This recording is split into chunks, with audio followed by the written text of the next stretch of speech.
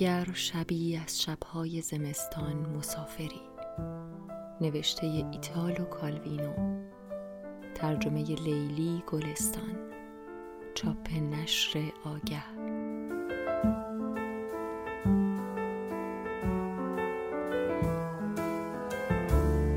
بخش دوم. داستان در یک ایستگاه قطار شروع می شود. لوکوموتیوی سوت می کشد. بخار پیستون قطار شروع فصل کتاب را می پوشاند. ابری از بخار بخشی از اولین خطوط را می پوشاند. کسی از پشت شیشه های بخار گرفته نگاه می کند. در شیشه ای را باز می کند. داخل آنجا هم همه چیز مه‌آلود است. انگار این نگاه یا از دید یک نزدیک بین است یا از غبار زغال به آب افتاده. اینها اوراق کتابند که مانند پنجره‌های یک قطار قدیمی کدر شدند. روی جملات را ابری از بخار گرفته. شبی بارانی است. مرد وارد بار می شود. دکمه‌های پالتوی خیسش را باز می کند. ابری از بخار او را در بر می گیرد. صدای سوتی در امتداد سکوهای خیس از باران از دید ناپدید دور می شود.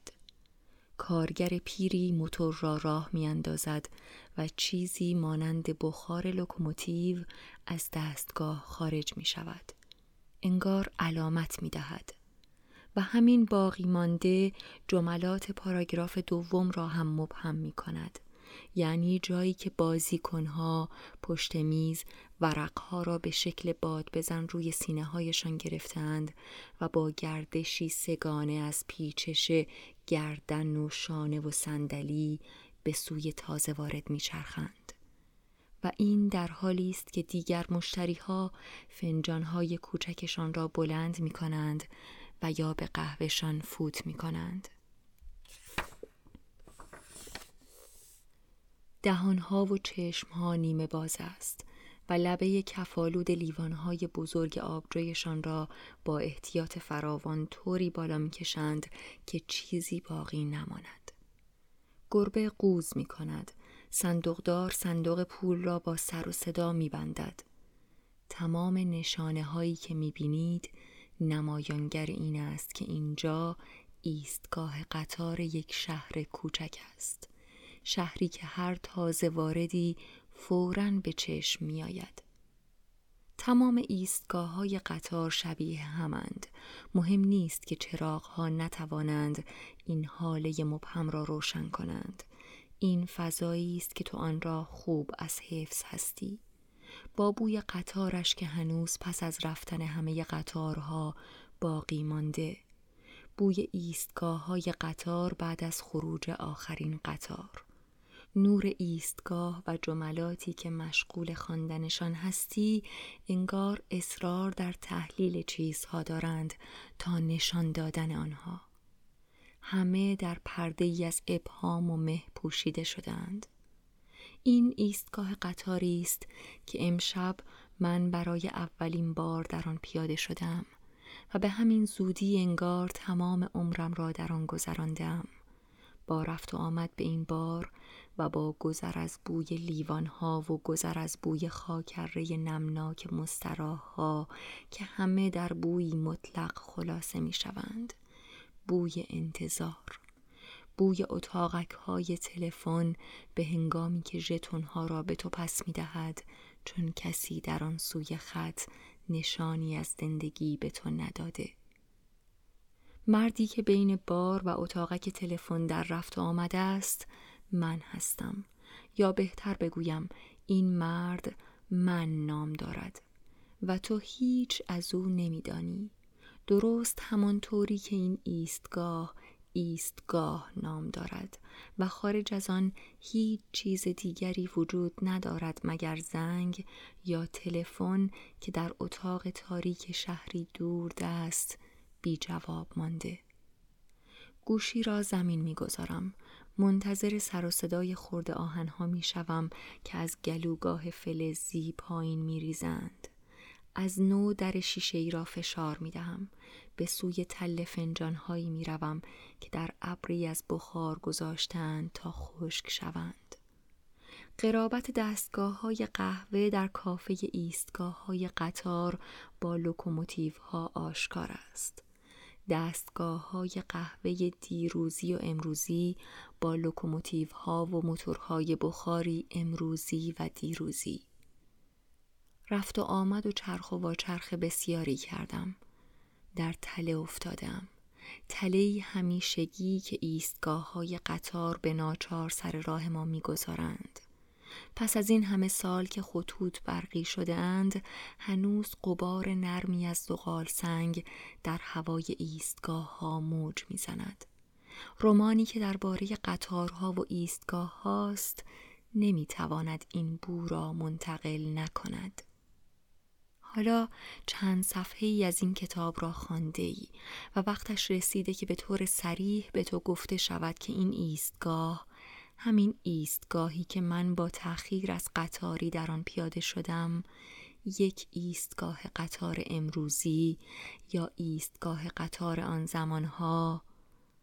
اما نه، جملات همچنان در ابهام جریان دارند، در در نوعی ناکجا آباد تجربه‌ای که به کمترین مخرج مشترک ساده شده. مراقب باش. این حتما همان روشی است که میتواند تو را کم کم و بی اینکه متوجه شوی به طرف قصه بکشاند. یک تله. یا شاید نویسنده هم مثل توی خواننده بی تصمیم است، مردد در این که هنوز نمیدانی برای خواندن چه چیز را بیشتر دوست داری. ورود به یک ایستگاه قدیمی به تو احساس بازگشت به دوران گذشته و نوعی تصاحب دوباره زمانها و مکانهای گم شده را می‌دهد. یا شدت رنگ‌ها و اصوات که احساس تو را آماده می‌کند به اینکه یک زنده امروزین باشی، از همان نوعی که امروز دوست دارند این چنین زنده باشند. شاید چشمان نزدیک بین و ملتهب من هستند که این بار یا به اصطلاح آن زمانها بوفه ایستگاه را مبهم و مه‌آلود می‌بینند. امکان دارد که خیلی هم روشن و واضح باشد، از آن نوع روشنی هایی که لوله هایی به رنگ صاعقه در آینه ها منعکس می شوند و تا آخرین گوشه ها و فواصل زمانی نفوذ می کنند. در این فضای بی سایه، دستگاهی که کشنده سکوت است، در حالی که می لرزد، صدای موسیقیش تا بی نهایت بلند است و بیلیارد و دیگر بازی های برقی هم که مسابقات اسب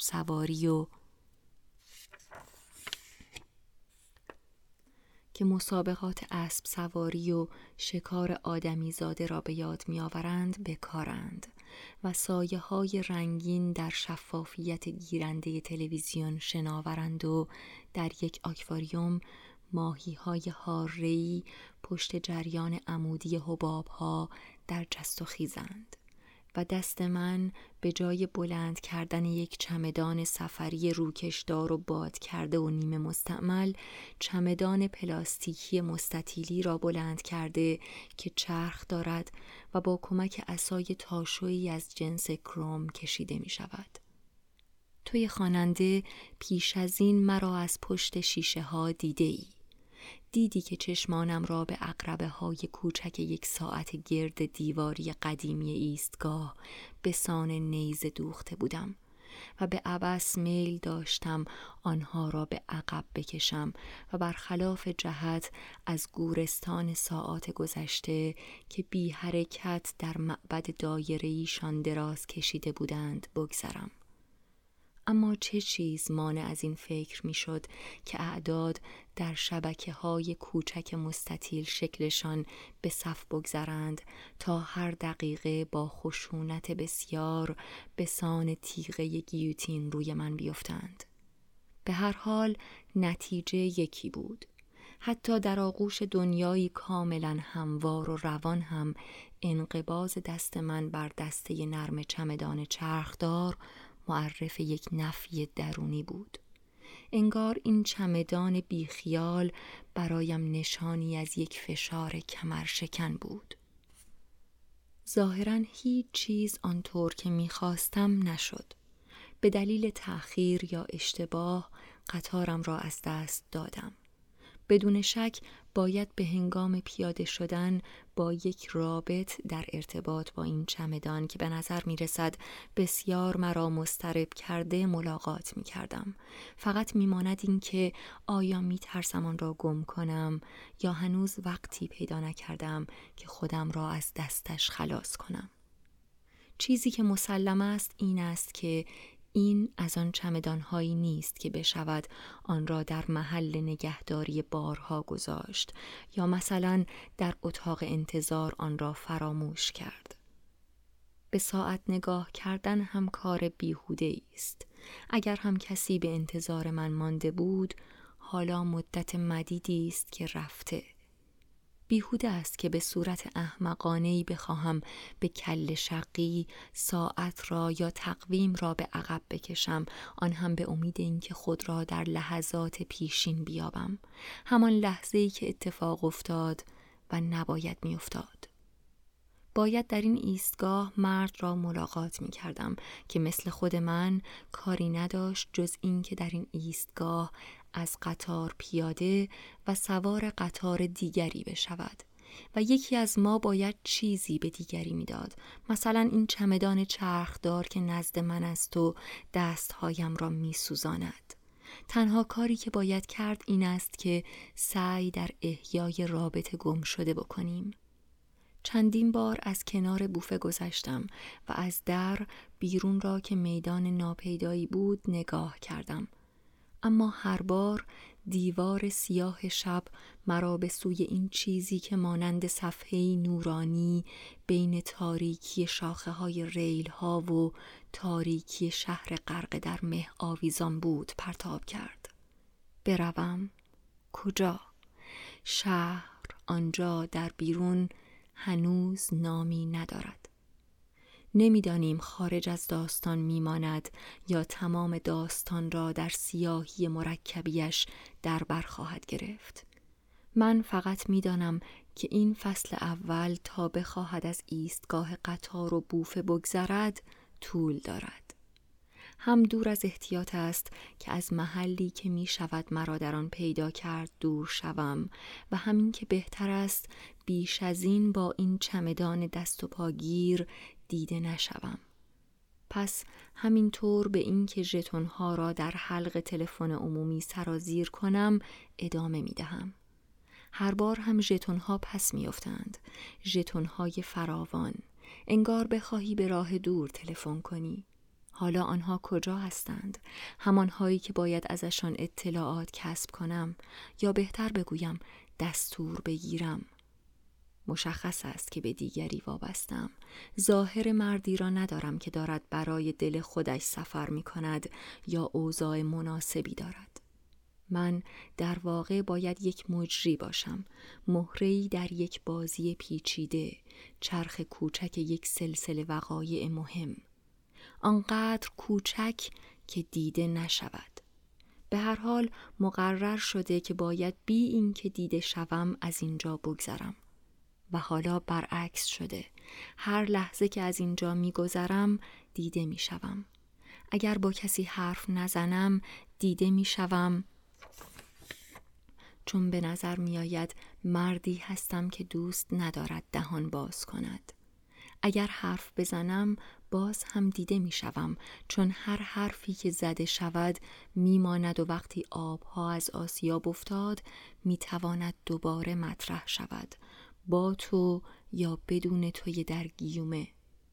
و این بدون شک دلیلی است برای نویسنده که حدس‌ها و حدسیات را در جمله پردازی‌های بلند و بیفایده گفتگوها گردآوری می‌کند تا بتوانم بی اینکه دیده شوم کارم را انجام دهم و در عمق به هم فشرده کدر سربی رنگ ناپدید گردم. من از آن آدم‌هایی هستم که نگاه‌ها را به خود نمی‌کشد، حضوری ناشناس بر زمینه‌ای ناشناستر. اگر توی خواننده نتوانستی مرا در میان باقی مسافرینی که از قطار پیاده شدند بشناسی و نتوانستی رفت و آمد مرا بین بوفه و تلفن دنبال کنی، فقط به این دلیل است که اسم من است و این تنها چیزی است که تو از من می‌دانی و همین کافی است که این میل در تو ایجاد شود تا تکه‌ای از خودت را در این من ناشناس گرو بگذاری، درست مثل خود نویسنده، بی اینکه بخواهم از او حرفی بزنم یا تصمیم داشته باشم شخصیت داستان او را من بنامم، مگر برای پنهان کردن او از دیده ها، نه او را بنامم و نه وصفش کنم، چون تمام نامگذاری ها و وصف ها او را بیش از این ضمیر ساده توصیف می کند.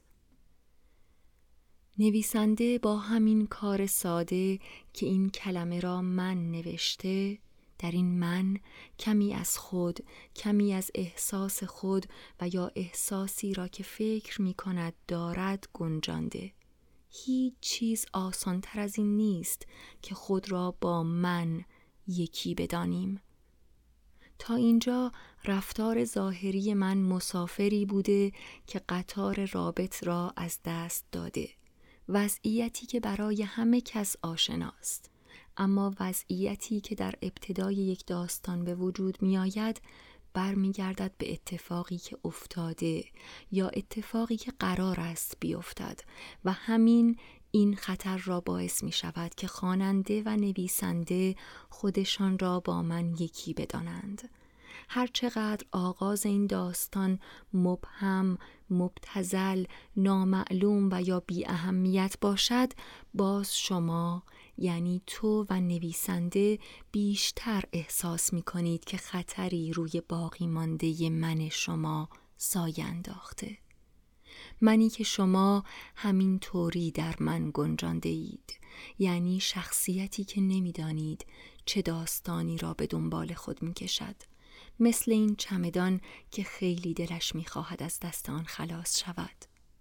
خلاص شدن از دست چمدان شاید اولین شرط برای ترمیم وضعیت پیشین باشد، پیش از این که اتفاقی که افتاده باشد، و این همان تمایل به عقب گرداندن جریان زمان است. من مایلم اهمیت بعضی از اتفاقها را پاک کنم و وضعیت آغازین را بازسازی کنم، اما هر لحظه زندگی من توده‌ای از وقایع تازه را به همراه دارد که هر یک به تنهایی اهمیت خود را دارد، به طوری که هرچه سعی می کنم به نقطه شروع برگردم، به نقطه صفر بیشتر از آن دور می شوم. تمام حرکات من سعی بر این دارند که اهمیت اعمال پیشین را پاک کنند. حتی در این کار هم موفق می شوند و تا امید آرامشی در من ایجاد می شود نمی توانم فراموش کنم که هر یک از کوشش‌های من برای پاک کردن ماجراهای پیشین بارانی از ماجراهای تازه به وجود می آورد که وضع را مشکل تر می کند. ماجراهایی که به نوبه خود باید آنها را ناپدید کنم. خلاصه کنم، باید فشرده تر حساب کنم، به نوعی که بیشترین تعداد ابطال ممکن را با کمترین حد خبرهای تازه به دست آورم. مردی که نمی شناسم باید به هنگام پیاده شدن من از قطار منتظرم می بود، البته اگر همه چیز برخلاف جهت عمل نمی کرد. مردی با یک چمدان چرخدار مثل چمدان من، اما خالی، میان آمدن یک قطار و رفتن قطاری دیگر و میان آمد و شد مسافرین روی سکو، دو چمدان باید بر حسب اتفاق کنار هم قرار می گرفتند. اتفاقی که انگار باید تصادفی روی می داد و نباید معلوم می شد که این یک اتفاق است. مرد باید چیزی به من می گفت، اسم شب، تفسیری بر عنوان روزنامه‌ای که از جیبم بیرون زده بود، خبر یک مسابقه اسب دوانی، آه برنده زنون دل است. باید چمدان‌هایمان را عمودی از سمت دسته فلزیش زمین می‌گذاشتیم و چند کلمه معمولی درباره اسب‌ها و در مورد پیشگویی‌ها و شرط‌بندی‌ها رد و بدل می‌کردیم و بعد به طرف قطارهای دو طرفمان می‌رفتیم. بدون جلب توجه کسی چمدان‌هایمان را به دست داشتیم. من با چمدان او می‌ماندم و او با چمدان من می‌رفت. یک نقشه کامل، آنقدر کامل که کافی بود یک مشکل ناچیز آن را روی زمین پرتاب کند. و حال نمیدانم چه کنم. آخرین مسافر منتظر در این ایستگاه هستم. ایستگاهی که تا فردا صبح هیچ قطاری نه می آید و نه می رود. وقتش است که این شهرک کوچک روستایی در داخل صدفش بسته شود. در بوفه ایستگاه فقط آدم‌های محلی مانده‌اند، آدم‌هایی که همدیگر را می‌شناسند و در واقع با ایستگاه کاری ندارند و در حالی که از میدان تاریک گذشتند به اینجا آمدند. شاید چون کافه دیگری باز نیست و شاید هم به دلیل جذابیتی که ایستگاه‌های قطار هنوز در شهرک‌های روستایی دارند. امید به این حداقلی که می شود منتظر تازه هایی در اطراف یک ایستگاه بود، یا فقط به دلیل خاطرات زمانهایی که تنها محل برقرار کردن ارتباط با باقی دنیا ایستگاه قطار بوده.